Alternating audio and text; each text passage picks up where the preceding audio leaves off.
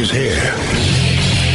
Now, broadcasting from the underground command post, deep in the bowels of a hidden bunker, somewhere under the brick and steel of a nondescript building, we've once again made contact with our leader, Mark Levin. Man, oh man, am I loaded today. I don't mean loaded like, Chris Matthews. I mean loaded for bear, ladies and gentlemen. I think even Kanye West would like what I'm about to say. I am Mark Levin. Our number 877-381-3811. 877-381-3811. In fact, here's my goal today. To persuade Kanye of my position so he'll repeat it. And then it'll spread throughout talk radio like nothing you've ever seen before. Website to website to website. All the Fox channels. I think he's been a very brave guy. I really do. All right. Here's the deal. You heard that Mr. Mueller, I'm following up on yesterday, but I'm ready for bear, that Mr. Mueller has been threatening to subpoena the President of the United States. And the usual legal claptrappers are bound by their own limited understanding of the Constitution. Yes, Constitution man is here. Now, all it takes is actual research, a little bit of time, a little bit of thought, and listening to me. I brought this up a year ago. I brought it up on Hannity's show 2 weeks ago. I brought it up on this show 2 weeks ago. I'm going to bring it up again, and we're going to do it in more detail, so slow listeners can pick it up. It's very, very important. We have a rogue prosecutor who is pushing the limits of the Constitution like no prosecutor in modern American history. Not on Watergate, not on Iran-Contra, not even in Clinton genitalia gate. And Mr. Mueller has demonstrated, as has his team of Democrat prosecutors, that they are risk-averse, that they are unhinged. They do not stand for the Constitution. They're like mob lawyers. They just want to notch up victories. And the greatest victory they can notch in their entire careers would be to take out a sitting president. By hook or by crook. By smear, by false charges, by whatever the case. Now, I really want you to stick with me today. I'm going to have my buddy, Andy McCarthy. He's been my buddy for a few decades now, former prosecutor from the Southern District of New York, a serious thinker, about what he wrote today.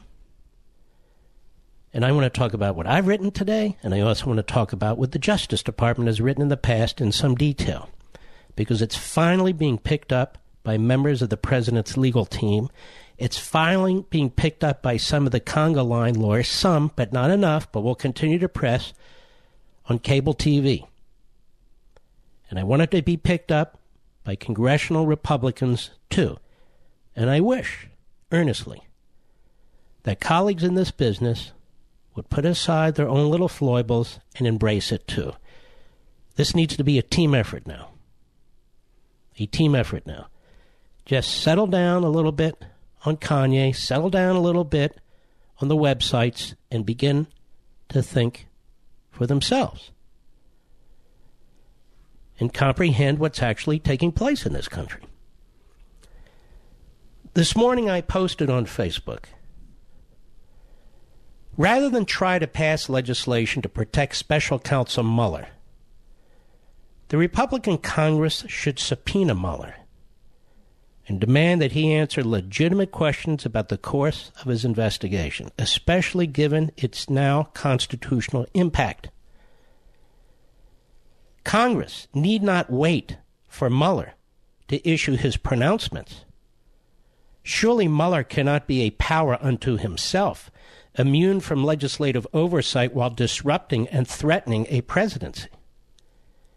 Indeed, Congress has a more legitimate constitutional authority, if not duty, to inquire now into Mueller's investigation, given its lurch into constitutional areas and threats of obstruction against a sitting president, than Mueller does to question the president about his presidential functions. Moreover, Mueller must be asked on what legal basis he apparently disclaims the unaltered official Department of Justice policy and position, asserted in two long-established opinions, that a sitting president cannot be indicted. He must also be asked on what authority he can abandon Department of Justice policy, which he is compelled to comply with, as a condition of his appointment. Now that Mueller has turned his collusion investigation into a potential constitutional crisis, he doesn't have exclusive authority to call the shots, and the Republican Congress need not wait for his anticipated impeachment report, a political gift to salivating Democrats who've pushed for this from the start. That was my post this morning that millions of you read, that was linked by CNS News and maybe a couple of other responsible, serious websites. It is a very, very crucial point, and I want to put the marker out there right now. Now, one of the things we're going to expand on today, so you'll be more informed than anybody on radio, anybody on cable TV, anybody who pretends to be a professor or anything of the sort, or is an actual professor. It's what the rules are here. Ty Cobb on ABC News Powerhouse Politics podcast today. That's a mouthful. Never listened to the damn thing. Can a president be indicted, he's asked. This is the soon-to-be retiring lawyer for the President of the United States, and he's bringing in another gentleman who is a real brass-knuckles guy, who has done a superb job in representing people in the past on constitutional matters of this magnitude, or close to this magnitude, not of this magnitude. Cut 7, go. Can a president of the United States be indicted? There are two Office of Legal Counsel opinions in the Department of Justice on that, one from the Nixon era and one from the Clinton era, and both of those opinions say that a sitting president cannot be indicted, and that's the policy and practice of the Justice Department.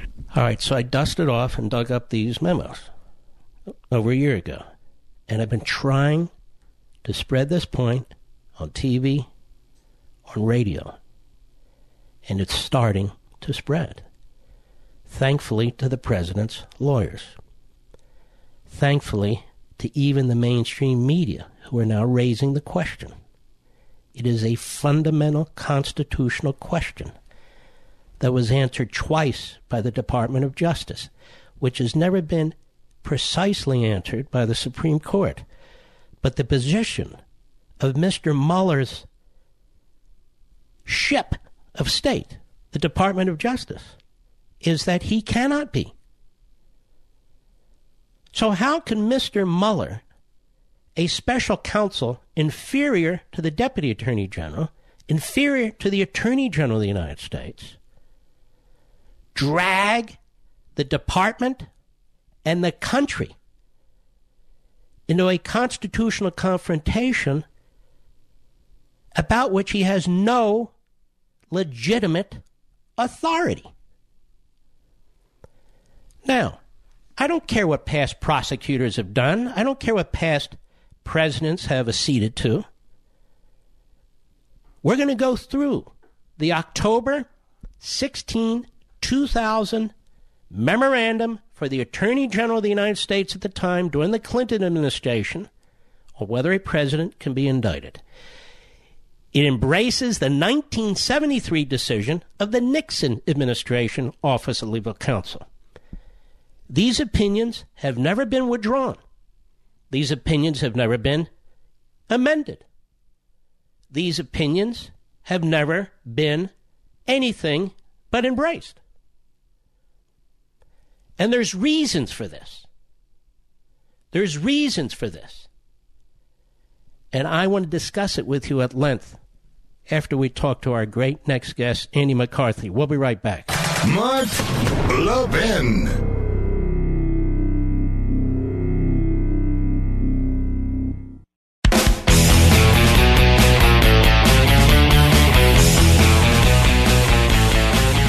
Andy McCarthy, former federal prosecutor and current guru. How are you, sir? I'm doing great, Mark. How are you? Good, good. I want to dig in on your article today in the areas where we largely agree. And the premise of your piece here is, look, I've looked at these 49 subject areas, and the Department of Justice needs to step in and stop this. Go ahead and explain what you mean. Well, I don't think, Mark, that not only should a prosecutor not be permitted to subpoena a president by a court, I don't think the Justice Department should allow a president to be even asked voluntarily to submit to an interview in the absence of evidence that there's a serious crime that the president is complicit in, and indication that the only way that you can get the evidence that the prosecutor can show is vital to the case is through the president. So, you know, you'd have to be in like a Nixon tape situation where, you know, you have evidence of a crime that the president's complicit in, and the only way you can get the tapes is through the president, through the White House. Now, let's stop right there. So people need to know the Nixon Supreme Court case. That's called, as you would call it, a subpoena ducis tecum, right? Right. And that means that you're providing documents. You're providing evidence because you're the only one who can, but you don't have to personally appear in front of a grand jury for the purpose of taking questions. That's a whole different matter. That's correct. I mean, sometimes you issue a subpoena ducis tecum under circumstances where the witness is expected both to testify and bring along tangible evidence. But that was not the Nixon case. That was not the Nixon case, correct. But my point is, the president has the most significant job, not just in our government, probably in the world. And a prosecutor should not be able to interfere with the president's performance of his duties, which the country depends on for governance, for security, for everything that we rely on a president for. A prosecutor should not be able to interfere with that because he thinks the president has information that would be relevant and interesting to his investigation. Because if that's where you're going to draw the line, there's no case that you could even think of that the president might not have some relevant things to say about. You get to bother a president at most when you have indication that the president is guilty of some kind of serious crime, and you actually need something from the president to prove the crime. I think without that, you don't even get into the ballpark. And even there, Andy McCarthy, in their own October 2000 memorandum, which has not been altered, right? Even there, they say, look, there's no question, I agree with this. They say president can be impeached, removed, and then prosecuted, right, if the statute of limitations hasn't run. But otherwise, he can't, because the ultimate purpose of a trial is to get a conviction and to put somebody in prison. Right. And they run through that. They say, well, the president can't be put in prison. A prosecutor can't have this kind of power over one branch of the government. The founders, as you know, the framers created impeachment if they want to approach it that way. That's the body politic, the elected representatives. And they go through all these explanations and so forth. So my question to you here, and you wrote a brilliant piece today. You always do, by the way. This one's particularly good. My question to you is this. I'm not aware that the Department of Justice has rejected its past position. Have you seen anything to that effect? I have not, Mark, and I listened to your opening remarks, and I couldn't agree more. I think you and I, if we put our minds to it, could come up with an argument. I've made this argument in the past over the years myself, for the proposition that there could be a constitutional argument that you could indict a president, but the president couldn't be tried until he was out of office. And, we could argue that back and forth. But if you're in the Justice Department, you are bound by the opinions of the Office of Legal Counsel until they unless and until they retract them. And you're quite right. I've never heard of those opinions being retracted. So your point is, look, we can make these principled theoretical arguments, these abstract arguments, but the Justice Department can't unless it's going to change right in reverse order the position that it's taken, for the last half a century. Yes. And that's, near. Look, that's why it's a valuable institution. Like any valuable institution, there are going to be times that you disagree with your guidance. But if they have a right to put that guidance out, it's colorable, and you're part of the institution.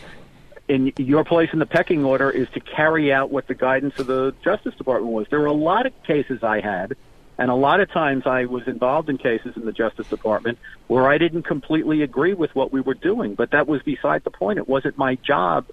My job was to execute the law as it was interpreted by the Justice Department, by the Office of Legal Counsel. I'd be interested in listening your thinking. You don't have to agree with me. I'm interested in listening your thinking, and you won't if you don't.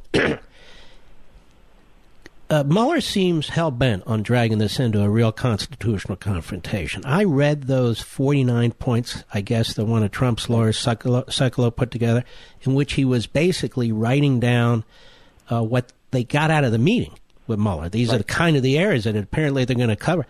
I found so many of them appalling, and I thought, this really steps into constitutional quicksand here when you want to know, what were you thinking when you fired this guy? What were you thinking when I was hired? What were you thinking? It goes into presidential prerogatives, which, as you point out, have nothing to do with some criminal statute and so forth. So when we come back, I hope you can stay with me a few more minutes after the break. I want your take on this, because it seems to me if a prosecutor, a special counsel, not even confirmed by the Senate for anything, is going to take the country in this direction, the Article I Congress has the power to say, hold on, you're going to drag this country into a constitutional matter? We want to know where you get the authority under the Constitution and under the Department of Justice memos. I'm curious about your thought in my proposition here. We'll be right back.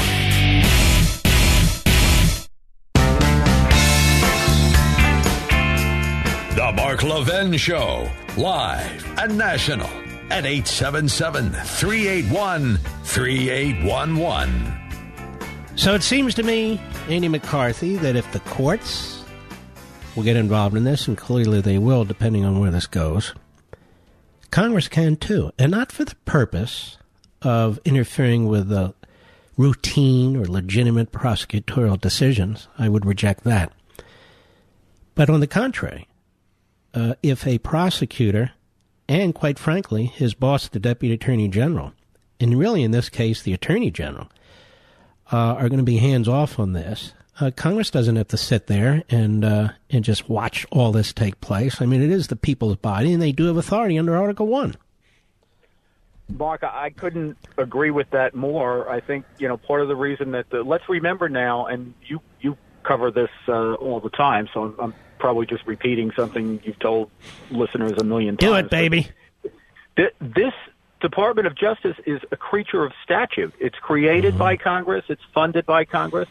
And Congress has every right in terms of its normal business of checking the activity of the executive branch. Its responsibility to make sure that the governmental agencies and departments that it creates operate efficiently, and how the public's money is being spent. They have every right to oversee the executive agencies in terms of their performance. And if what has happened here is what I think has happened here, which is that the supervision of this prosecutor has broken down, somebody has to be asking some hard questions, and that somebody often is Congress.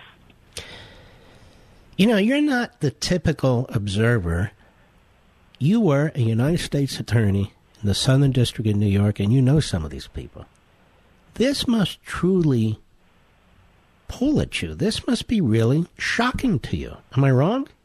I've found this an excruciating thing to have to to have to cover and write about. And what I have found most difficult about it is the arrogance of the Justice Department officials over the last year and a half to gratuitously enmesh themselves in the politics of an election.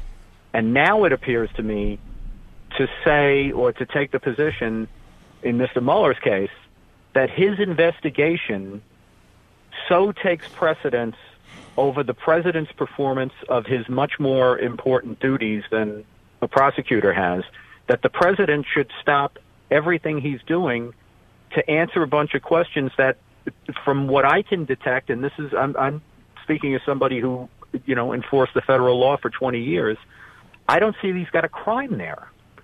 And I don't, for the life of me, I don't understand why a prosecutor would want to waste a lot of time in a normal case investigating something that doesn't appear to be a crime. But to have the audacity to think that you should drag the president of the United States into it, and as you know, Mark, I'm not a Trump fanboy. I'm just talking about how our government works.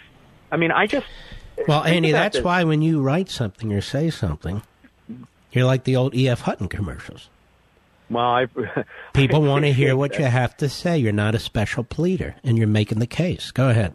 Well, I would say this one other thing more, because this really sticks in my craw.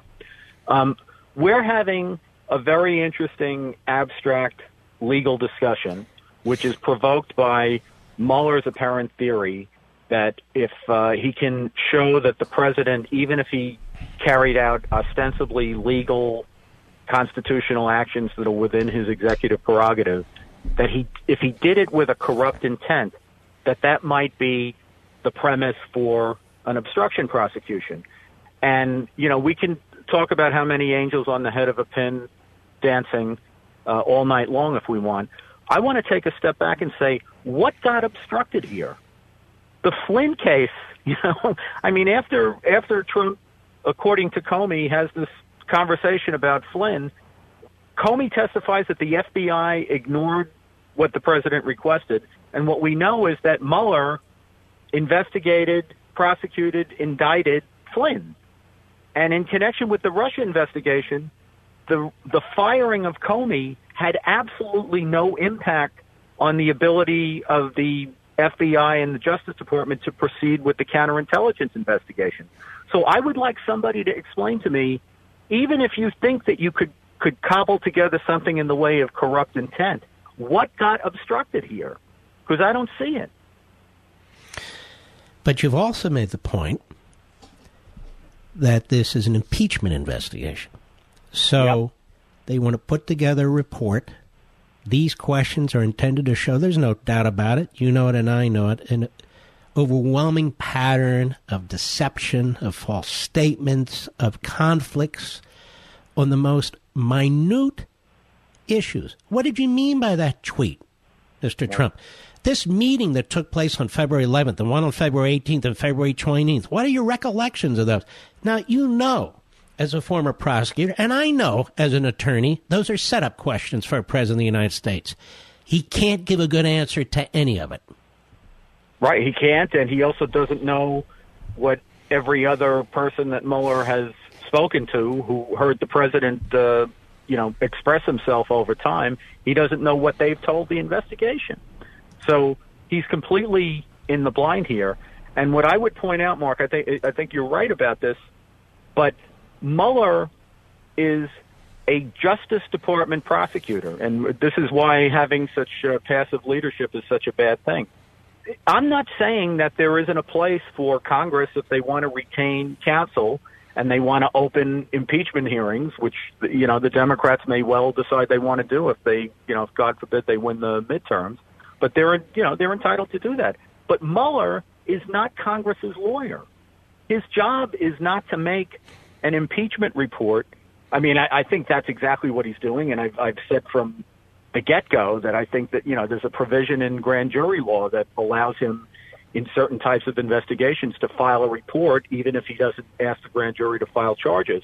So I've thought that one way or another, this has always been about coming up with a vehicle for impeachment proceedings which do not require the proof of a statutory crime. But the unseemly thing about this is that's not Mueller's job. He's a federal prosecutor. How many grand jury reports did you author? None. That's my point. In 20 years. It's so rare that I don't even know of one. And it's not that I'm following them, but it's so rare because it's so unfair. And even the Watergate Special Prosecutor Report, before there was an independent counsel statute, where these guys were trying to figure it out as they went along, even they said, we will not accuse people of offenses or suggest they committed crimes in this report unless we brought charges. And that's the problem with what Mr. Mueller has in mind. Yeah, it really, you're quite right. I mean, this completely flouts due process. I mean, the whole idea, Mark, I think, of why the way the Clinton emails investigation was handled in a way that was so offensive and so irregular is the government is not supposed to speak until it speaks in court and it's ready to put its money where its mouth is by charging somebody under circumstances where you have a formal accusation and that person is not armed with all the due process rights that you get to try to fight the government's charges off. But to have these situations where you just go out and make an allegation, and people don't have a real fair opportunity to defend themselves, it's just un-American. And let me just say this too: if Mueller were to get away with this, and this is why I think the president has to fight this every step of the way, I don't think any future president is safe because the entire threshold has now been changed, or will have been changed. If a controversial firing occurs, and a political party claims that there's obstruction and they put enormous pressure on the political appointees in the Department of Justice and they want to wash their hands, off we go to the races again. No, that's exactly right. What gets done here, I think there's a lot of law out there that they seem to think is just Trump law, like they're making up new rules just for this particular president. But mark my words, this will not be for this particular president. This is why I think this is about protecting the institution, the office of the presidency. It's not about Trump. Andy McCarthy, appreciate your straight talk there, my friend. You take care of yourself. Thanks, Mark. Good to talk to you. You too. Now, we're going to continue down this path. We're going to continue down this path. I'm actually going to tell you what the Department of Justice has said to itself about a situation like this, what it does to the country, what it does to the Constitution, what it does to the presidency, what it does to the American people. They were specifically concerned about a prosecutor like this with no self-restraint, who's putting his myopic obsession ahead of everything else. And in none of those 49 general categories that apparently one of the president's lawyers put together after meeting with Mueller and his team of Democrat prosecutors, not one of them establishes an underlying crime. Not one of them. It's all Martha Stewart stuff. And I want to tell you what the memorandum for the Attorney General that stands as the rule, the policy, for the Office of the Attorney General and for the entire Department of Justice has to say about all this. We'll be right back. Mark Levin.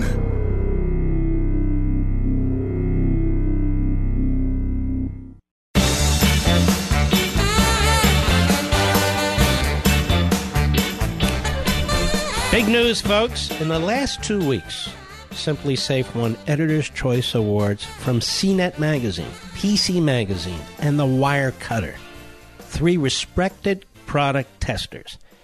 They put Simply Safe through a battery of tests, compared it to other home security products. Simply Safe won every time. I've been telling you about Simply Safe for a while now. My opinion, It's the best home security system, hands down. They protect over 2 million Americans. This is a home security system you actually want in your home. You actually put it in your home. It takes about 20, 25 minutes. It's very cool, and you feel very protected when you're done. The sensors are tiny. You won't notice them. It's unbelievably easy to use. You can control it right from your phone. The most important reason, this isn't a gadget. It's comprehensive protection for all your windows, doors, your entire home. 24 hours a day, 365 days a year. Professional alarm monitoring there for you around the clock. It's just $15 a month. No contracts. No one else is doing it like this. No one. Learn more about how Simply Safe can help protect your family and your home. Just go to simplysafemark.com. That's simplysafemark.com, simplysafemark.com. Once you get the box, it comes in a little box, and you set it up like we did, you're going to wonder why you waited so long, because you will get incredibly important, cutting-edge security for your family and your home. Now, I'm not going to start this now because it won't make sense. I'm getting into an issue that will take a little time for us to go through. That is the official position of the Department of Justice, and I am hell-bent on making this the central point in the president's case. And I am hell-bent on educating the American people about what's going on here. I don't think it's too complicated.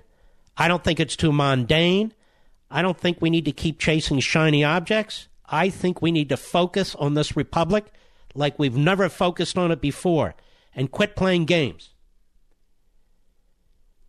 We don't have adversaries anymore. We have enemies. And they are using the rule of law to destroy the rule of law. They are using the Constitution to destroy the Constitution. They seek to change the very makeup of our system. Unappointed, I should say unelected prosecutors who are hell-bent and obsessed with a partisan agenda. There's no other explanation for this. Other countries have suffered from this. Tyrannies have suffered from this. Socialist regimes suffer from this. We see our friends in Israel suffer from this. We must not cross this red line without a fight, whether it's Donald Trump or anybody else. Whether I think you can indict a sitting president, as Andy McCarthy and I have discussed really for years, is a theoretical discussion. The Department of Justice position is, and it is perfectly legitimate, it is very solid, is that you cannot. You cannot indict a sitting president. If you cannot indict a sitting president, then you cannot subpoena a sitting president for the purpose of investigating whether or not he should be indicted, or to create the conditions of his indictment. This is so off the rails, it is absolutely unconscionable. And to see this Rod Rosenstein sit on his ass and sanctimoniously lecture everybody else. And my old buddy Jeff Sessions, who I've already said he's been way too passive, he needs to step down. He's not in control of what's taking place, which means Mueller's in control. Is intolerable. The country must come first. People say we need to hear it from the greatest constitutional experts in the country. You're listening to one. I've been studying that document and its history since I was 13 years old. I've studied legal precedents related to this for 45, 50 years as a kid. Nixon versus United States, the Fitzgerald case, the Jones case. You can go right down the list. But never before, as a prosecutor, sought to take down a president as if he's going after some 7-Eleven robber, dragging a nation through this kind of thing. And let me tell you something. With cheerleaders in the media, with cheerleaders in the Democrat Party, Russia TV, which I despise, is less hostile to America than CNN and MSNBC and all those frauds at the White House Correspondents' Dinner. Look at the court gestures they have on night TV. Who watches this stuff on late night TV? These quasi-pubescent buffoons who are in the back pocket of the Democrat Party? They're not funny. They're court jesters. They're clowns, led by Stephen Colbert. Jimmy Kimmel has an IQ of 14. Jake Tapper's on there the other day. President and his people should really think about, that dinner the other night. Maybe they started it. Maybe they shouldn't call people ugly. Maybe they shouldn't call this. Of course, Jake Tapper says that, being a liberal Democrat his entire life. No, Jake. It all started with the first debate. And Megyn Kelly taking shots at Trump. Go back and check the tape if you dare. Meanwhile, he was the recipient of the James Clapper leak, the setup of Donald Trump, the blackmail of Donald Trump, and he sat there with that goofy smirk on his face, night in and night out, not revealing that to the American people. Stick with me. I'll be right back.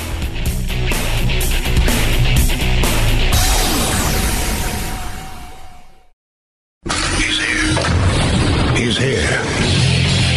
Now, broadcasting from the underground command post, deep in the bowels of a hidden bunker, somewhere under the brick and steel of a nondescript building, we've once again made contact with our leader, Mark Levin.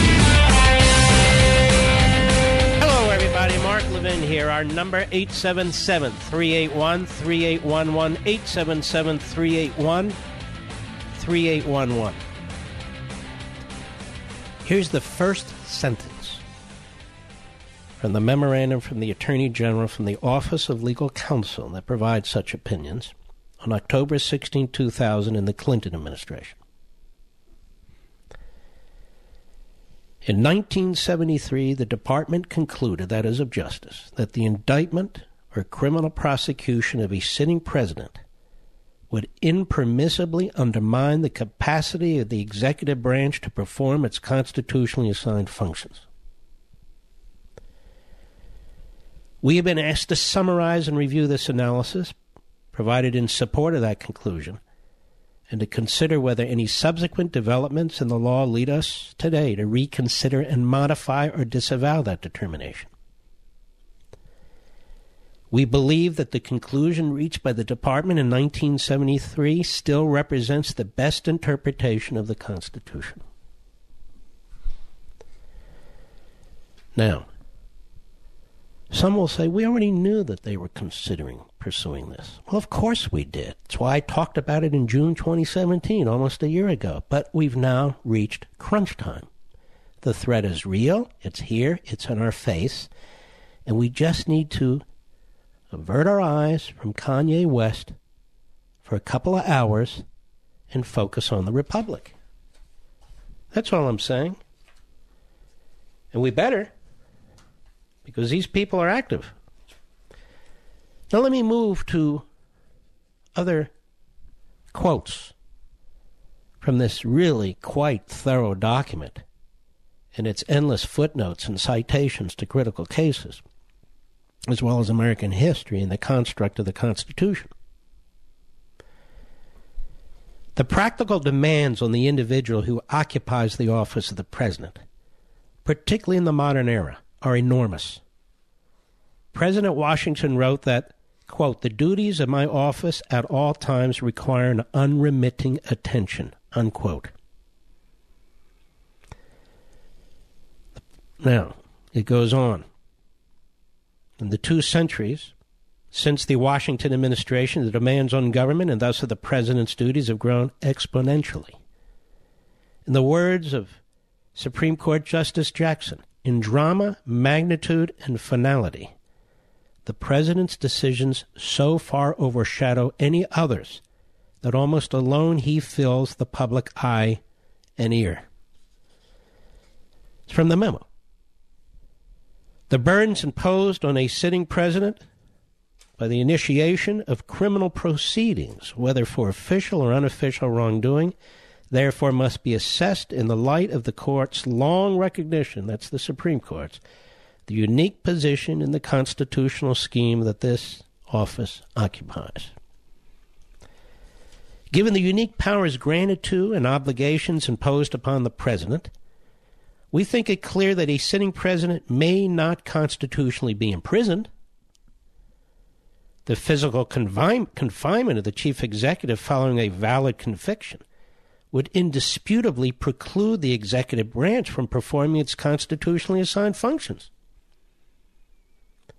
Of course, it might be argued that the 25th Amendment provides a mechanism to ensuring that if a sitting president were convicted and imprisoned, there could be a transfer of powers to an acting president rather than a permanent disabling of the executive branch. But the possibility of vice presidential succession hardly constitutes an argument in favor of allowing other branches to take actions that would disable the sitting president. To rationalize the president's imprisonment on the ground that he can be succeeded by an acting replacement is to give insufficient weight to the people's considered choice as to whom they wish to serve as their chief executive, and to the availability of a politically accountable process of impeachment and removal from the office for a president who's engaged in serious criminal misconduct. While the executive branch would continue to function, albeit after a period of serious dislocation, it would still not do so as the people intended, with their elected president at the helm. Thus, we conclude that the 25th Amendment should not be understood sub silentio to withdraw a previously established immunity and authorize the imprisonment of a sitting president. See, the point of an indictment is to get a conviction. It goes on. Putting aside the possibility of criminal confinement during his term in office, the severity of the burden imposed upon the president by the stigma arising both from the initiation of a criminal prosecution and also from the need to respond to such charges through the judicial process would seriously interfere with his ability to carry out his constitutionally assigned functions. Once criminal charges are filed, the burdens of responding to those charges are different in kind and far greater in degree than those of responding to civil litigation. The constitutional provisions governing criminal prosecutions make clear the framers' belief that an individual's mental and physical involvement and assistance in the preparation of his defense, both before and during any criminal trial, would be intense. No less so for the president than for any other defendant. The Constitution contemplates the defendant's attendance at a trial and indeed secures his right to be present by ensuring his right to confront witnesses who appear at trial. The Constitution also guarantees the defendant a right to counsel, which is itself premised on the defendant's ability to communicate with such counsel and assist in the preparation of his own defense. These protections stand in stark contrast to the Constitution's relative silence as to the rights of parties in civil proceedings, and they underscore the unique mental and physical burdens that would be placed on a president facing criminal charges and attempting to fend off conviction and punishment. These burdens inhere not merely in the actual trial itself, but also in the substantial preparation a criminal trial demands. It continues in another part. The constitutionally prescribed process of impeachment and removal lies in the hands of duly elected and politically accountable officials. The House and Senate are appropriate institutional actors to consider the competing interests, favoring and opposing a decision to subject the president and the nation to a Senate trial and perhaps removal. Congress is structurally designed to consider and reflect the interests of the entire nation and individual members of Congress must ultimately account for their decisions to their constituents. By contrast, the most important decisions in the process of criminal prosecution would lie in the hands of unaccountable grand and petit jurors, deliberating in secret, perhaps influenced by regional or other concerns not shared by the general polity, guided by a prosecutor who is only indirectly accountable to the public. The framers considered who should possess the extraordinary power of deciding whether to initiate a proceeding that could remove the president, one of only two constitutional officers elected by the people as a whole, and placed that responsibility in the elected officials of Congress. It would be inconsistent with that carefully considered judgment to permit an unelected grand jury and prosecutor effectively to remove a president by bringing criminal charges against him while he remains in office. Thus, the constitutional concern is not merely that any particular indictment in criminal prosecution of a sitting president would unduly impinge upon his ability to perform his public duties. A more general concern is that permitting such a criminal process against a sitting president would affect the underlying dynamics of our governmental system in profound and necessarily unpredictable ways by shifting an awesome power to unelected persons lacking an explicit constitutional role vis-a-vis the president. Given the potentially momentous political consequences for the nation at stake, there is a fundamental structural incompatibility between the ordinary application of the criminal process and the office of the presidency. Last paragraph. In 1973, the Department of Justice concluded that the indictment and criminal prosecution of a sitting president would unduly interfere with the ability of the executive branch to perform its constitutionally assigned duties, and would thus violate the constitutional separation of powers. No court has addressed this question directly, but the judicial precedents that bear on the continuing validity of our constitutional analysis are consistent with both the analytic approach taken and the conclusions reached. Our review remains that a sitting president is constitutionally immune from indictment and criminal prosecution. Randolph D. Moss, Assistant Attorney General, Office of Legal Counsel in the Clinton administration. Agreeing with the conclusions of the Department of Justice Office of Legal Counsel in the Nixon administration. Now let's take a look at what's taking place. We are not even talking about investigating the President of the United States for having violated any criminal statute. It's not even alleged. It's not even leaked. It's not even presented anywhere. You can throw around the term obstruction of justice all you want. That is not this case. Indeed, if it is this case, it goes exactly to the point of the memorandum. That is, you have a prosecutor who is looking for process crimes against the president for the purpose of undermining his administration. A president is not required to sit down with a prosecutor so the prosecutor can try and entrap him on matters that are none of the prosecutor's business. The President of the United States was free to remove Jim Comey for any reason he wanted. Congress can look into that. President of the United States is free to tweet whatever he wants. It is in no sense a criminal matter. Not a single tweet triggers any criminal statute. The President of the United States was free to condemn the contemptible acting Attorney General of the United States, Sally Yates, a holdover from the Obama administration. The President of the United States is free to do all these things. because they're not criminal. And he's free to exercise the power of his office, removing, shuffling, reshuffling subordinates as he chooses.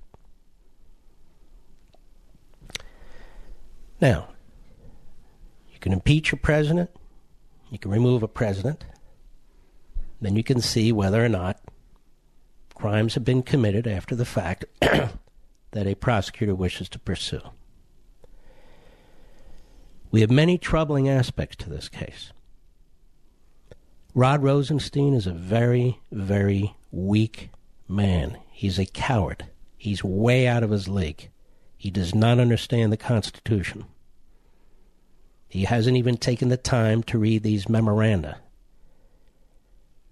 and particularly the October 2000, the last of the two, from the Clinton administration. The special counsel is required as a condition of his appointment to comply with Department of Justice policies. This is the policy of the Department of Justice. I would say to my old friend, Jeff Sessions, is it really worth sitting passively, sitting silently, not acting, to get control of your department, to protect the Constitution, to protect the American people from what has taken place and what is about to take place? Is your attorney generalship more important than doing the right thing? We understand you will come under blistering attack. We understand how the media in this country operate. We understand that the Democrat Party is unmoored from our constitutional system and yet asserts it in order to ensure that we're unmoored from it. But sometimes statesmen have to step up. Statesmen have to step up. We are at a turning point in this country. This is why I will not get caught up on this Kanye West and other stuff. God bless him. I wish him well. It's not what I'm focused on. It's the Republic. It's the silent coup. Now, the memorandum for the Attorney General in 2000 was as relevant then as it is today. And you see, Mr. Mueller has already violated most of the principles set forth in the Department of Justice memoranda, both of them. He has caused the President of the United States to divert an enormous amount of his time dealing with him. Mr. Mueller has actually been more nefarious when you look at the individuals who he's questioned, who are all around the President of the United States, who served him during his campaign, who served him during his transition, who has served him today. He's virtually crippled the ability of this president to bring in many new people, and he's done so intentionally. And he has harassed and persecuted others. And his tactics are going after family members, are going after lawyers for targets, or subjects, or witnesses. Shows that the man has no governor. I'll be right back. Mark Levin.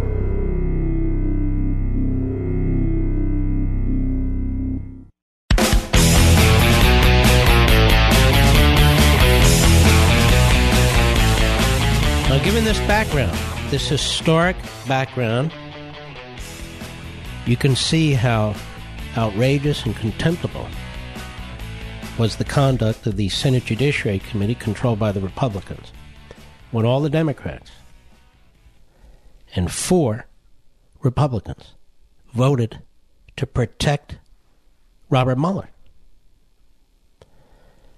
even though their action is utterly unconstitutional, because they can't protect a subordinate of the president if the president wants to fire the subordinate. It's called separation of powers. These men and women swore to uphold a constitution they either do not comprehend or do not intend to uphold. Now, they have given Robert Mueller more motivation to continue to conduct himself in a manner that is unconstitutional, even without the President of the United States talking to Mueller. Mueller has already significantly, substantially disrupted this presidency in ways that the Department of Justice has said he must not. I'll be back.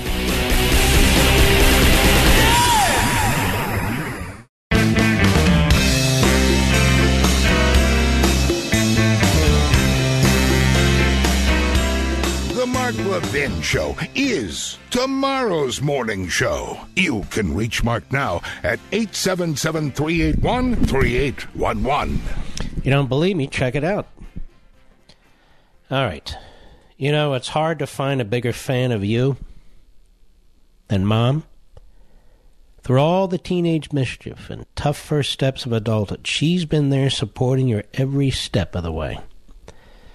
This Mother's Day, show her just how much you appreciate all of her dedication with beautiful 1-800-Flowers.com. Oh, you hear from others. Stick with me. 1-800-Flowers.com. We've got something worked out with them. Right now, when you get ahead of the Mother's Day rush, 1-800-Flowers is giving you an exclusive 24 for 24 offer. 24 multicolored roses for $24. That's only $1 per rose. With a bright and beautiful mix of premium roses and a rainbow of colors, these blooms are guaranteed to show Mom just how much she's loved. 24 multicolored roses for only $24 is an amazing Mother's Day offer. Just pick your delivery date while you can, and 1-800-Flowers will handle the rest. Please don't put this off another day. Order today from 1-800-Flowers.com. It's what Mom would want you to do, right? To order 24 stunning multicolored roses for only $24, here's the exact information. Go to 1-800-Flowers.com, click the radio icon, enter code LEVIN, L-E-V-I-N. That's 1-800-Flowers.com, code LEVIN, L-E-V-I-N. That way, you'll get the special offer. That's 1-800-Flowers.com, code LEVIN. If you hear me saying it, move immediately. Go get them. Grab the discount. It's a great offer. What are you going to do? You're going to go to the supermarket an hour before you get home to your wife, or if you see your mother, and then pick the dead petals off the flowers. I can't tell you how many times I did that when I was, 14, 15 years old? I'm not 14, 15 years old anymore. Give her the best. Make it easy on yourself. You don't even have to go anywhere. You do it online. They do all the work for you. You imagine, we talk about capitalism here all the time. It's really fascinating how this is done. The growing of the flowers, all seasons, the transporting of the flowers, that's not easy. Has to be the right temperature. They have to be handled a certain way. The delivery of the flowers, the way the flowers are delivered to you in order to keep them fresh. It's a rather complex process, and yet, look what they do at 1-800-Flowers.com. All you have to do is go on the internet and go get them.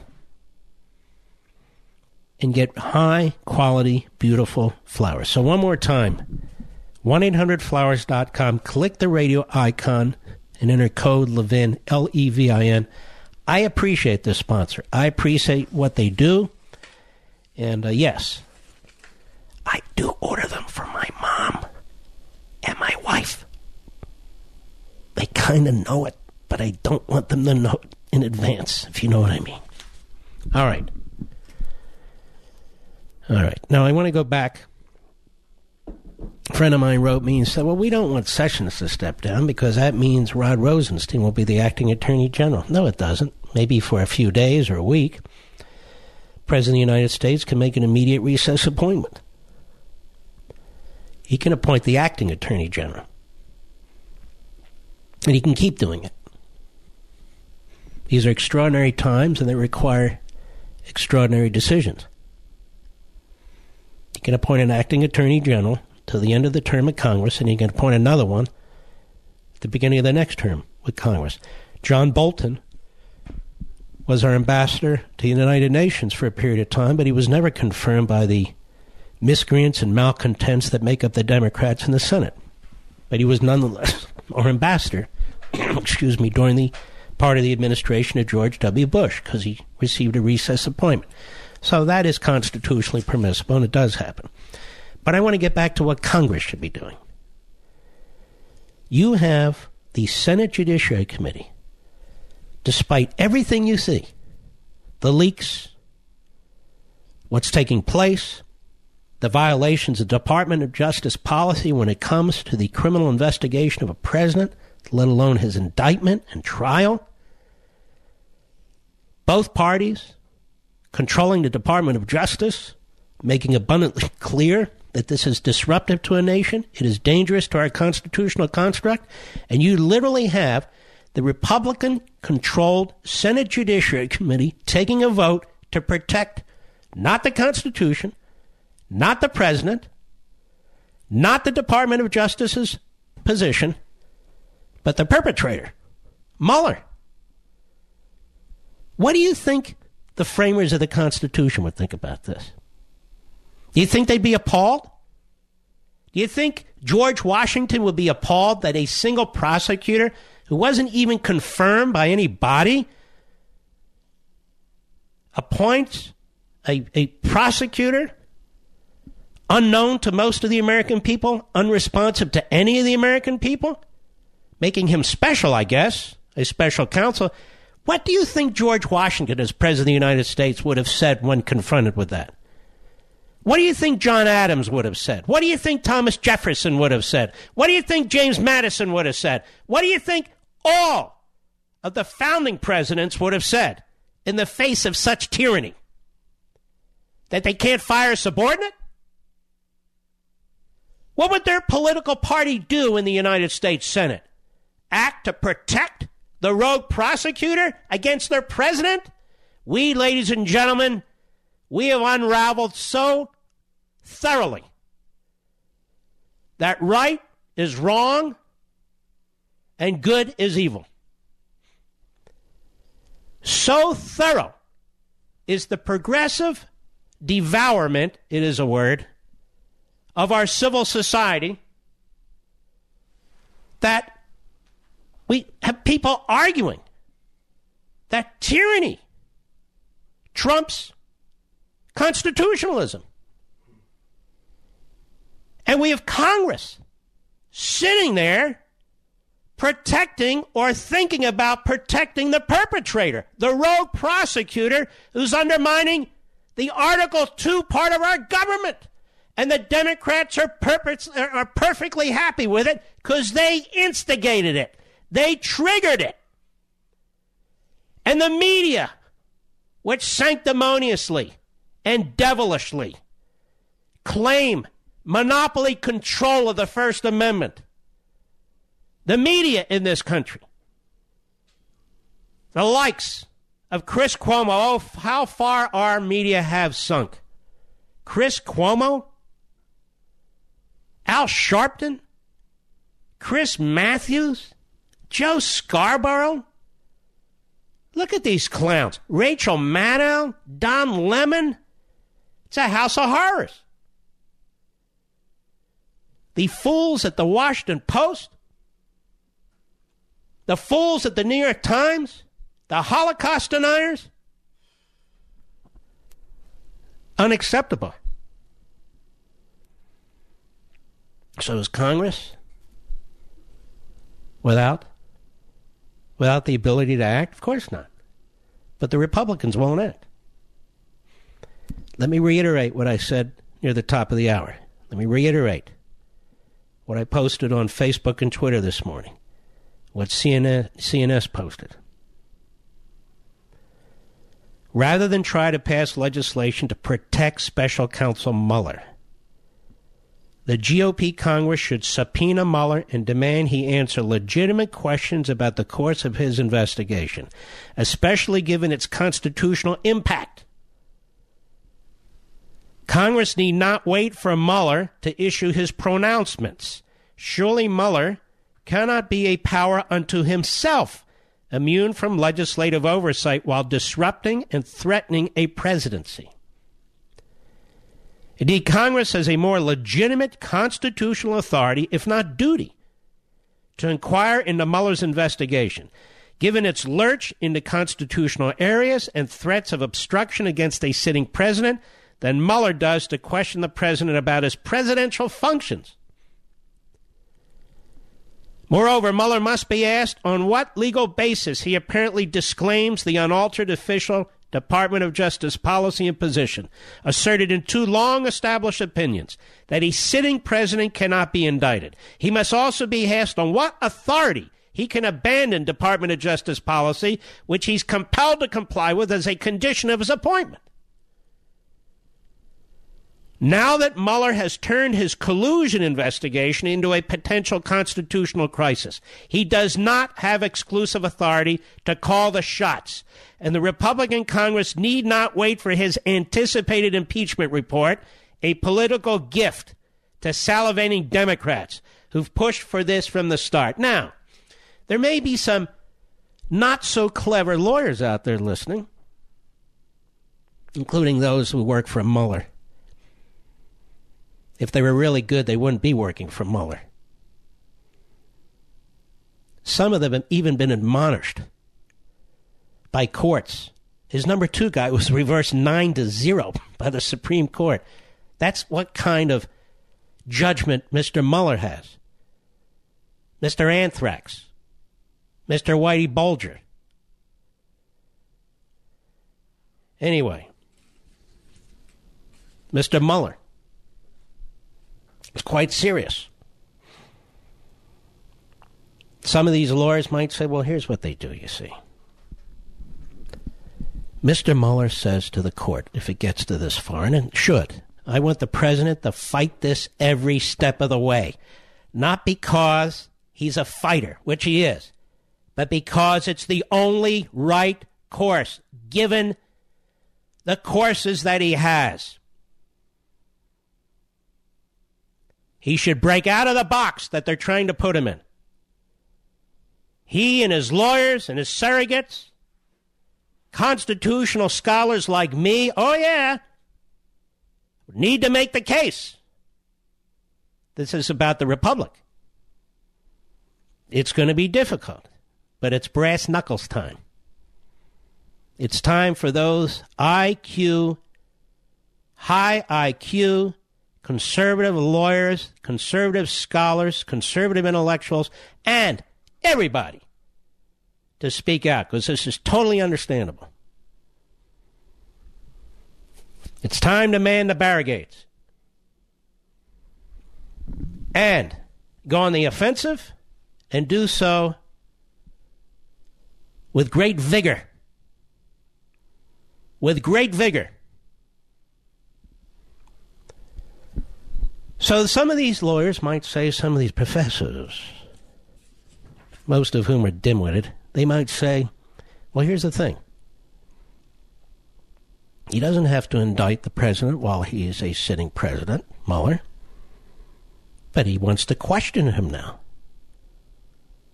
And then he can make a determination later if he wants to indict him after the president leaves office. Now think about that for a second. What did the memorandum say? Talked about the entire process.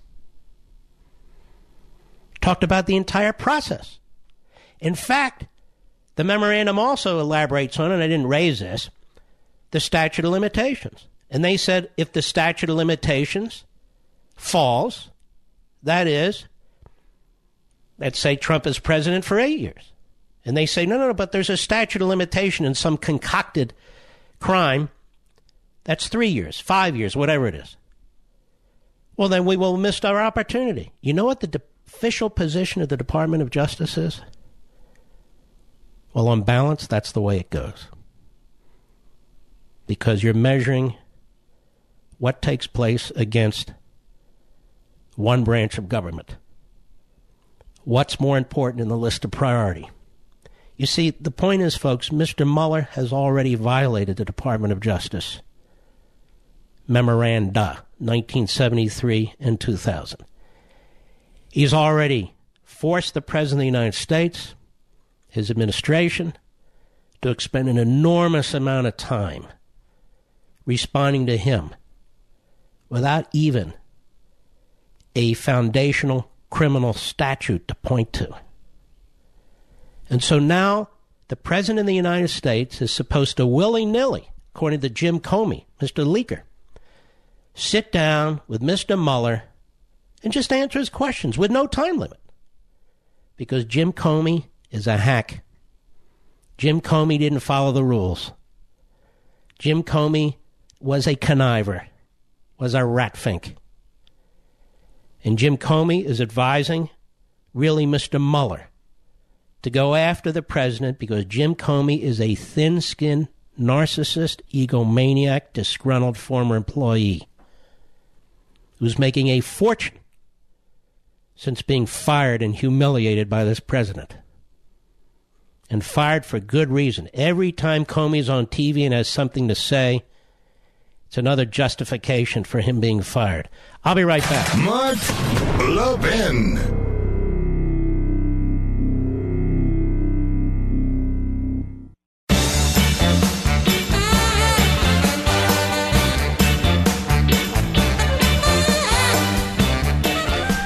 You see, you have guys like Jeff Flake who hate Trump more than they love the Constitution. You've got guys like Lindsey Graham, who's a gadfly. He's a gadfly with minimal substance, who is a creation of the media.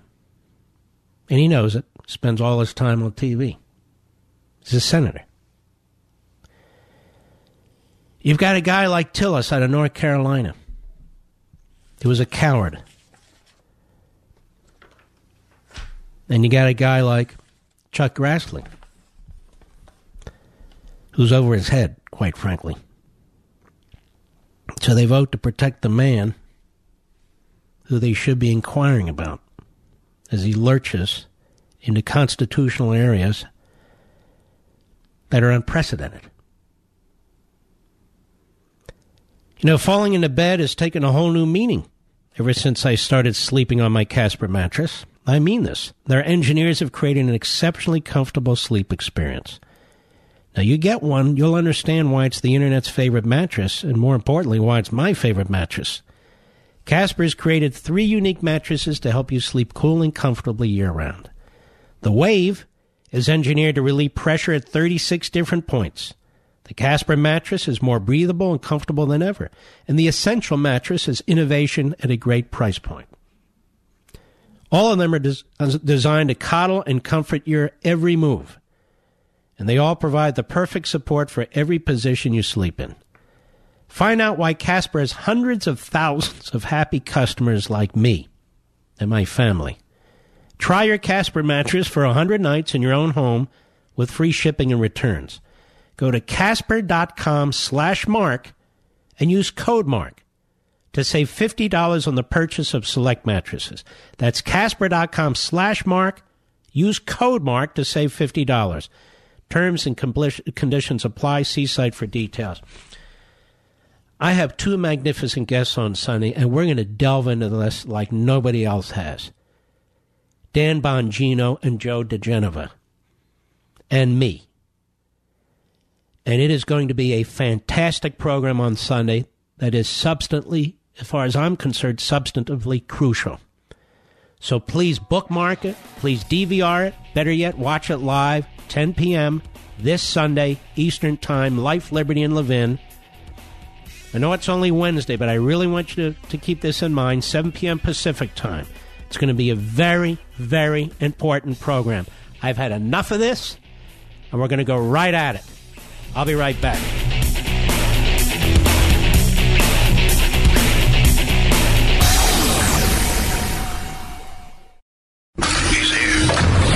He's here. Now, broadcasting from the underground command post, deep in the bowels of a hidden bunker, somewhere under the brick and steel of a nondescript building, we've once again made contact with our leader, Mark Levin. Hello, everybody. Mark Levin here. Our number, 877-381-3811, 877-381-3811. Now, I fully understand that as I give this professorial discussion in plain English about these subjects, that others will cherry-pick them, but you need to understand, from where I sit, they need to cherry-pick them. I understand they won't cite this program. I get it. I really do. It's okay. Just do it. At this point, everybody needs to be on the same page. There will even be cable hosts who will demonstrate how brilliant they are. I'm heard by 8.5 million people a week on every form of broadcast, pretty much platform communication that is available. So I know what I'm saying, and you know what I'm saying. But this is not a time to worry about that. And by the way, I have to listen to the most contemptible network news. I don't know who's doing it. They have two stories back to back. Well, that's normally the way two stories work, but they're back to back. The first one was snide, ideologically based reporting, essentially condemning Iowa for passing strict pro-life, anti-abortion law. The next story was about football player head injuries, which, by the way, is a terrible, terrible, terrible thing. And then I thought to myself, I said, you know what, Mr. Producer? You're a football player. You made the choice to be a football player. Now you know you may suffer head injuries. And you have still made that choice. That doesn't mean the league won't address it for many reasons, including public press, lawsuits, and humanitarian. But that football player is an adult playing football. Not going to war, playing football. So they made a choice, right? The word choice is crucial here, right? Because that's all we hear in the abortion debate. But the baby in the womb, that baby in the womb, he or she didn't make a choice. The choice was made for him or her. And the sick irony of the left-wing news, obviously, is missed on them, but not on me. So the football players have a choice. They're adults. That's never mentioned in any story. The babies in the womb have no choice, which is why they always talk about the mother having the choice. But the baby in the womb is the one that is fundamentally affected in the most severe way. They don't have a choice. All right. I wanted to address this because if I don't address it now, I won't remember to address it, and it's timely. Now, a GOP committee chairman, want to know something about this law professor friend of Comey's. Remember, I've been hammering on this and hammering on this? Look, folks, I'm going to drive this damn thing because these Republicans, not all of them, we have some great Republicans. DeSantis, Gohmert, Meadows, Jordan. I started the list. Mo Brooks on the Senate side, too. But they're not in the majority within the Republican Party. The base is the majority within the Republican Party, but the base is a minority in the representation of the Republicans in Congress. Go figure. But they're lost. They're in the clouds. They're running for the hills. They're defending the perpetrators. I mean, they are, to watch them on TV is to be embarrassed for them. For them. But I've been saying this law professor to whom Comey memo leaks are linked, they need to get a hold of this guy. He's got some splaining to do, too. Comey is such an incompetent boob and such a legal illiterate. He seems to think that by hiring this law professor buddy of his, and I'd like to know how that happened, and I'd like to know what he was paid, and I would like to know exactly what work he did. But secondary, the point is, he leaks this information to his law professor buddy. Now, was his law professor buddy an official within the FBI at the time? If he was an official in the FBI at the time, he was the willing and knowing recipient of purloined information from the federal government and then went ahead and leaked it to the New York Times. He should be investigated. Let's say he wasn't still an employee of Comey's at the time. He's still a private citizen. He's still the recipient of purloined information and then knowingly and purposely leaked it as a surrogate for Comey to the New York Times. So this guy should be in the crosshairs of law enforcement if our system was functioning properly, which it is not. But it is right. It is right that these Republican committee chairmen want to know more about it. Now, apparently they claim that he was a special government employee for Comey's FBI on an unpaid basis. That's a rather strange arrangement, isn't it? That also seems like a premeditated arrangement. So the law professor's free to practice law while he's working for the FBI. This really needs to be exposed. And why would Comey go to such an elaborate ruse if he didn't understand that leaking government property, proprietary government property, classified or otherwise, violates the Department of Justice rules? Oh, no, he tells all the investigators. No, you don't understand. I always perceived it as my own private information. Look, pal, I don't care if you perceive a kumquat to be a Chevrolet. Your perception's irrelevant. The law and the rules are what's relevant. The fact that you're a self-serving, narcissist, egomaniacal, obsessed hater of Donald Trump is your problem. Those are your psychological issues.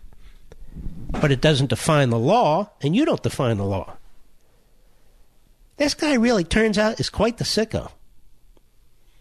He's quite the sicko. Now, the president has brought a new lawyer on.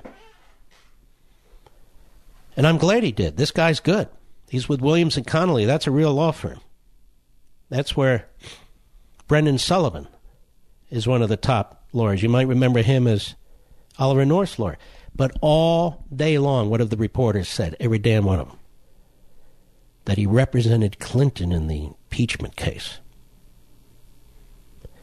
Because they want to keep pushing impeachment. Use the word impeachment. In every sentence you describe Trump. Impeachment, indictment, obstruction of justice, impeachment, indictment. We did more than that. He represented the former governor of Virginia, who was brought up on trumped-up charges. And he won the case in the United States Supreme Court. The president is muscling up. He'd be foolish not to. So the media are reporting this as he's bringing in the Clinton impeachment guy. And also that there is disruption in his legal team. No, listen. He's upgrading his legal team. That's what he's doing. You notice when the Democrats destroy our healthcare system, they never talk about, look, the Democrats have created disruption in our healthcare system. When the Democrats refuse to secure the southern border, do they ever say, look, the Democrats have created disruption in our immigration system? When the Democrats have sanctuary cities, do they ever say, look how they're disrupting our constitutional system with nullification, even talking about society? They never disrupt anything because they're good. They're compassionate. They have good intentions. But when the president is making new personnel decisions, having never worked in Washington, D.C. before, and making very good upgrades, I have to tell you, whether it's the State Department, whether it's the NSC, whether it's Chief of Staff, he's made excellent upgrades, improvements. Well, the Democrats and the media, the Praetorian Guard, they don't like it. So they want you to think this is all a mess. It's not a mess at all. It's a fine-tuning. And it's a good fine-tuning. So I'm glad he brought in this other guy who has a record, a very strong record of success, and he didn't just represent Bill Clinton in his impeachment case, as did 412 other lawyers. He's got a broader portfolio, a broader resume than that, but you'd never know it. You got to Google the guy and you'll see who he is. Looks really, really good. I'll be right back. Mark Levin.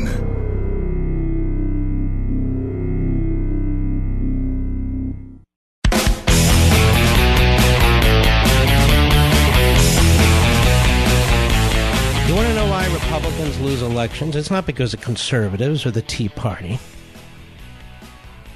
It's because of people like this. Bob Corker won't campaign against ex-Democrat governor who wants to succeed him. So he's not going to help Marsha Black in any significant way. Here's one that surprised me. In Florida, USA Today, Senator Marco Rubio's cozy relationship with Democratic Senator Bill Nelson could sway Nelson's re-election bid. He's been very tepid, but he talks up his close work with Nelson all the time. Now, he used to be a Tea Party firebrand. That's when I first heard him and endorsed him and helped him defeat the establishment. But this is what's happened now. So you have a seat in Florida that we can win. You have a seat in Tennessee that we can win with two bona fide conservatives, or fairly conservative anyway. And Corker will barely lift a finger, and Rubio's playing footsie with Nelson. It's not because of conservatives. It's not because of wacky candidates.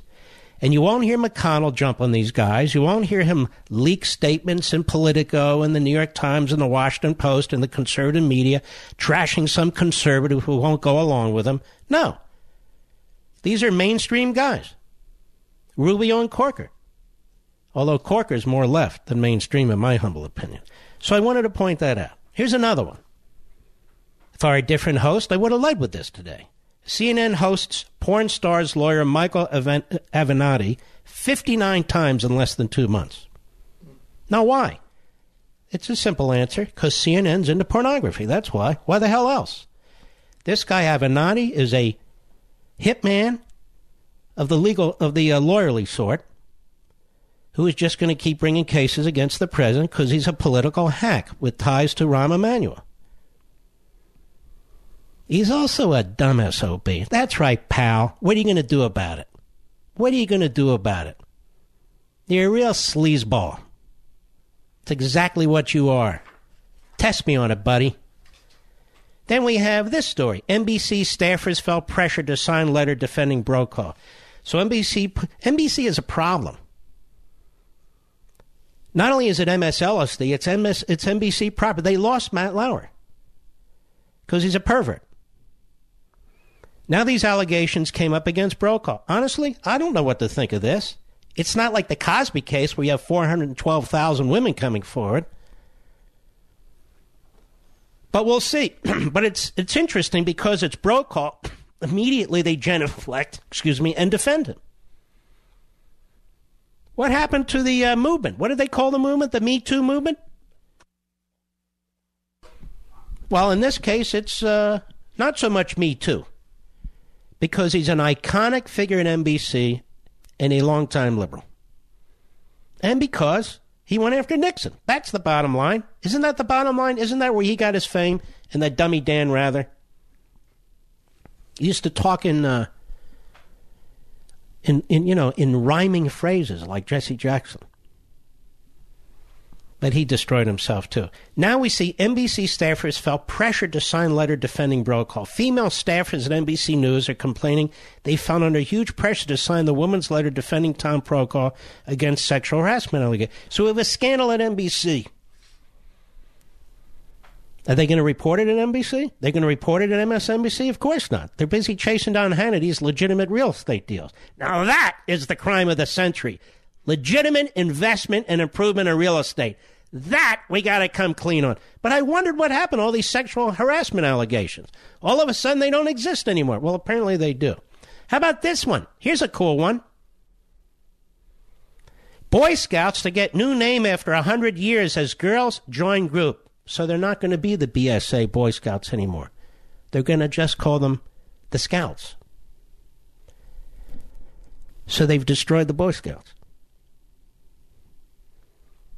They've destroyed the Boy Scouts.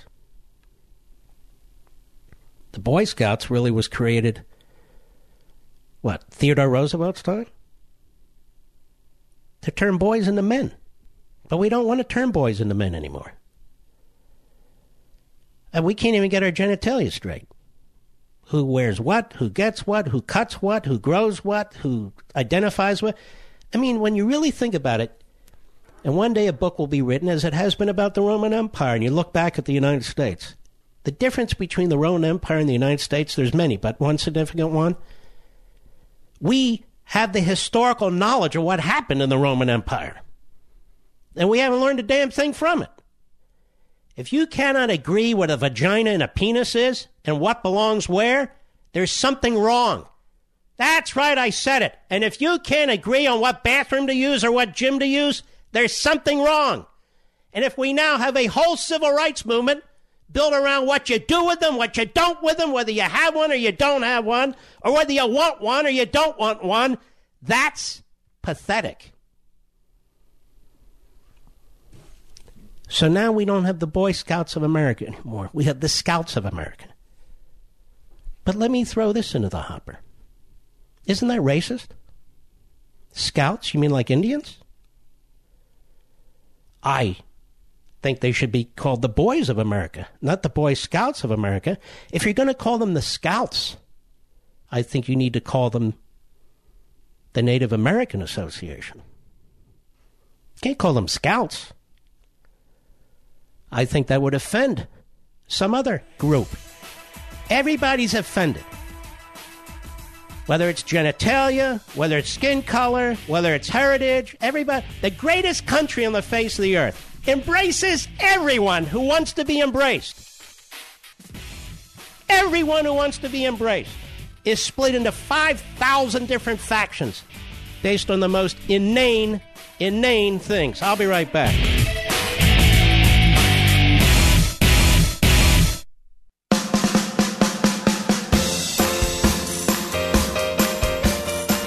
The Mark Levin Show, where the Reagan Coalition meets every day. Call now, 877-381-3811. You know, more than 1 million children became victims of identity theft in 2017. Can you imagine? And families paid $540 million out of pocket to cover the costs of the fraud. Kids' identities are worth tons on the black market. Why? Because thieves open accounts and parents don't find out for years. Often when they apply for financial aid for college. It's horrific.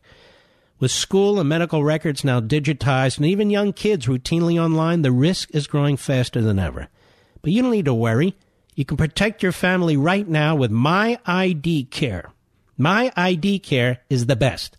It covers you for the 9 types of identity theft, including child ID theft with great family plans. And they provide a 100% identity recovery guarantee or your money back. That's the difference between My ID Care from the other guys. You need top-tier identity recovery, and they stand by it with their guarantee. And this is why. They protect many major corporations in this company. You and your kids need protection, and you need My ID Care. They're the cutting edge. They're number one. Learn more and get 15% off at myidcare.com/Mark. myidcare.com/Mark, or our exclusive toll-free number, 866-334-3084. That's 866-334-3084, or myidcare.com/Mark. Look, I'm concerned about every race in this country, Senate and House. But there are some people running who are truly exceptional,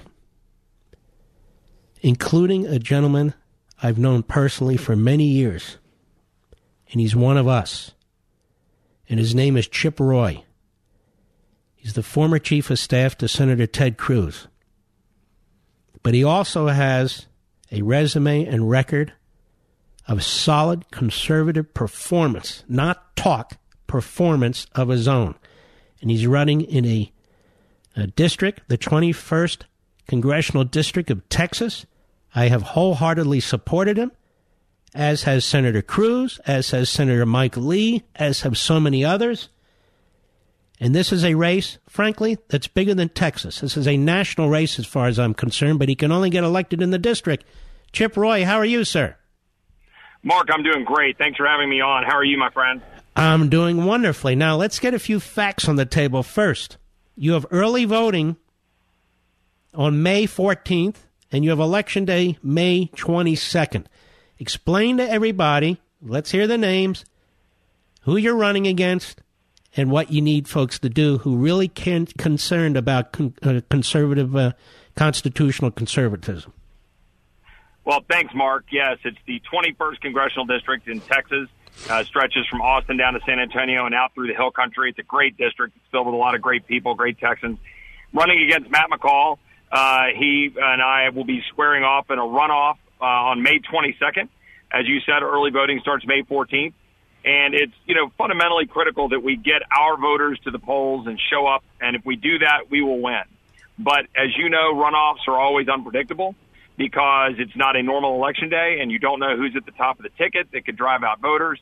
So our job is to make sure that solid conservatives, constitutional conservatives who understand that we need somebody we can trust to reflect our values in Washington. And as you said, someone who has performance, somebody who's got a track record that you can trust, not just talk. And that's the key distinguishing factor between me and the fellow I'm running against in the primary. And look, on March 6th, I was gratified. We came in first place with 27% of the vote in a field of 18 candidates, which was awesome, and it was a good deal due to support from you, Mark, and other great conservative friends like Ted Cruz. But we've got to get our voters to the polls on May 22nd. Sorry. All right. So the people in the 21st Congressional District and the people all over the country who want to help you, where do they go? ChipRoy.com. That's ChipRoy.com. And anybody who understands campaigns knows that you can't do it without resources. And let me tell you, your listeners have been unbelievable in their support. We've had support in Texas, but also across the country from constitutional conservatives. And we need every dollar so that we can get the votes out. So ChipRoy.com. I'd love to have the support. Your race is particularly interesting to me because it really does align the way it ought to. You've got a Republican primary now with two candidates. One is a Reagan conservative and one is a Gerald Ford rhino, as far as I'm concerned. And the people in your district have a clear-cut choice and a clear-cut chance to get the kind of congressman they want. All they have to do is vote. Do I have that about right? Well, it's absolutely correct that if our conservative voters show up to the polls and vote on May 14th through the early voting and May 22nd, we will win, and we will send a Reagan limited government constitutional conservative that you can trust to Congress, somebody with a proven track record. All we know about my opponent is that he talks. He's run, he's lost, he's run, he's lost in the past. We need somebody with a proven track record who wears the body scars of standing up against amnesty, standing up against a gun registry bill in 2013 alongside Senator Cruz, standing up against earmarks and the spending, profligate spending under President Obama, and somebody that has a proven track record of fighting for health care freedom, which is so fundamental to our country, as you know. Let me ask you a few quick questions so the nation can know more about you. and the Levinites out there, from my perspective, will get behind you and support you. Where do you stand on the Iran deal? The Iran deal should be obviously done away with. It was a terrible arrangement, and certainly is not just problematic for our great friend Israel, which it is, but it undermined our national security. It is ridiculous that it was ever entered to in the first place, and we should be getting out of it immediately and making sure that we are standing next to and side by side with our friend Israel, which is what I will do in Congress. It's one of the most important issues in my campaign to me. Where do you stand on building a physical barrier on the southern border? You know, it's interesting. As you know, I've fought against amnesty not once, not twice, but 3 times in my time serving in the United States Senate as a staffer, and stood to make sure that we have physical barriers and that we have a wall before the president rightly made it a campaign issue and was rightly elected because we want it. I hear these politicians say, well, a fence or a wall is a 19th century solution to a 21st century problem. Really? Say that to the ranchers who keep their cattle in and their ranchers, or say that to the White House who has a fence up around the White House, or say that to anybody else. Of course fencing and walls work. We need to build the wall. We need to fund the wall. And anybody with common sense recognizes that's a critical part of our border security and our need to reclaim our borders. Would you become a member of the Freedom Caucus if you were elected? I have already publicly said so, and I'm very proud to have the endorsement of Mark Meadows and Jim Jordan and Louis Gohmert, all of whom are obviously proud members of the Freedom Caucus. I've worked side by side with them in the past. They're supporting me for one reason and one reason only. They know they can count on me to join with them and fight side by side, and I've already publicly called for Jim Jordan to be running for Speaker. Mm-hmm. I'm trying to figure out where you're wrong. I can't figure out a damn thing, quite frankly. Well, the only thing I might have been wrong about was spending too much time in Washington in the past, but I'm happy to come back. Yeah, but you, honest to God, you didn't spend a lot of time in Washington. You were born outside of Washington, but you've been in Texas a very, very long time. What other positions have you held in Texas? I've been the first assistant attorney general. I've been a federal prosecutor where we prosecuted drug runners and prosecuted people who are here illegally and made sure they were deported. And, I've obviously worked, as you know, at the Texas Public Policy Foundation, running the 10th Amendment Center and advancing conservative principles, including last year fighting very hard to reveal the fake Obamacare repeal that Republicans were putting forward rather than sending a full repeal bill to the president's desk, which he deserves. And that's one of the things we've got to recognize. What the president has accomplished over the last 15 months in terms of a tax bill, 12 good circuit court justices, the United States Supreme Court justice, getting us out of the Clean Power Plan and the Paris Agreement. These are extraordinary achievements in taking on the bureaucracy, but he's been doing it heavily without the support of Congress. We need a Congress that will send the president good bills, get him to his desk, limit spending, get our health care freedom back, and get Washington the heck out of our lives. See, ladies and gentlemen, I'm done backing people who are not unequivocal in terms of the principles and belief systems that we, you Levinites and I, that we share. Chip Roy is the guy we need to back. 21st Congressional District of Texas. Early voting is May 14th. By my calculation, that's 12 days from now. My math sucks, but that I can do. The election day is May 22nd. That's 20 days from now. I guess the establishment types and so forth are throwing a lot of money in this race. Are they funding a lot of your candidates' ads? Is he running a lot of ads? Well, he's starting to, and I think there's some folks that are throwing money his way, and we know it's a really close race because runoffs always are close, and we've got to make sure that we will do our job and we will win if we get the financial support we need and if people show up to vote. All right. So let's call this a Levin surge, all right? Let's go to chiproy.com, chiproy.com. See whatever support you can give him, please. I think you'll be extremely... remember years ago, I said, let's get behind this fella by the name of Mike Lee. Nobody really knew who Mike Lee was. Then a little later, I said, hey, let's get behind this fella by the name of Ted Cruz. I've said it about others, too. Chip Roy is the real deal. He's the real deal. It's all the way in Texas, for those of us who don't live there, the 21st. By the way, that is a huge district, isn't it? It's a pretty sizable district, and it's a great district right in the center of Texas, the Hill Country, and it's got beautiful scenery, great Texas music, but a lot of good, high-tech jobs, agriculture jobs, stretches from San Antonio to Austin. It's a great district. Who's in there now? Lamar Smith, who has been, as you know, a stalwart on immigration.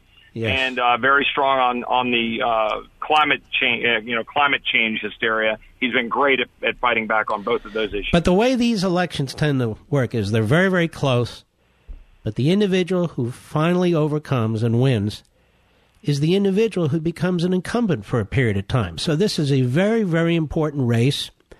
If you like seeing a guy like Jim Jordan and Meadows and Louie and Brooks, all these great members of Congress out there speaking, Chip Roy will be among those leaders. So I hope you Levinites will go to chiproy.com and give him your support.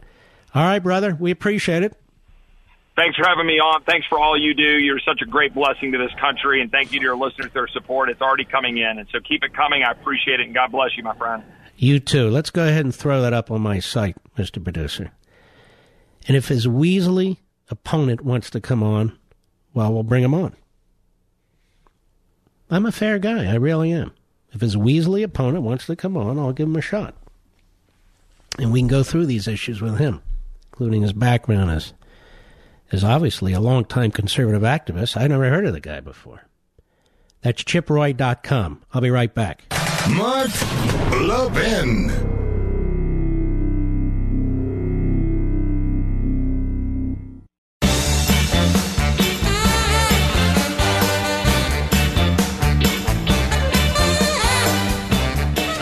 You know, when I started in radio, geez, I sound like an old man, don't I? All these guys are, Anyway, yeah, exactly.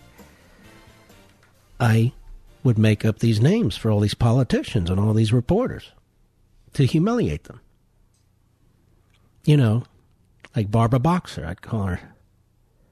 What would I call her? I don't even remember. The dwarf senator, Dianne Franken-Feinstein.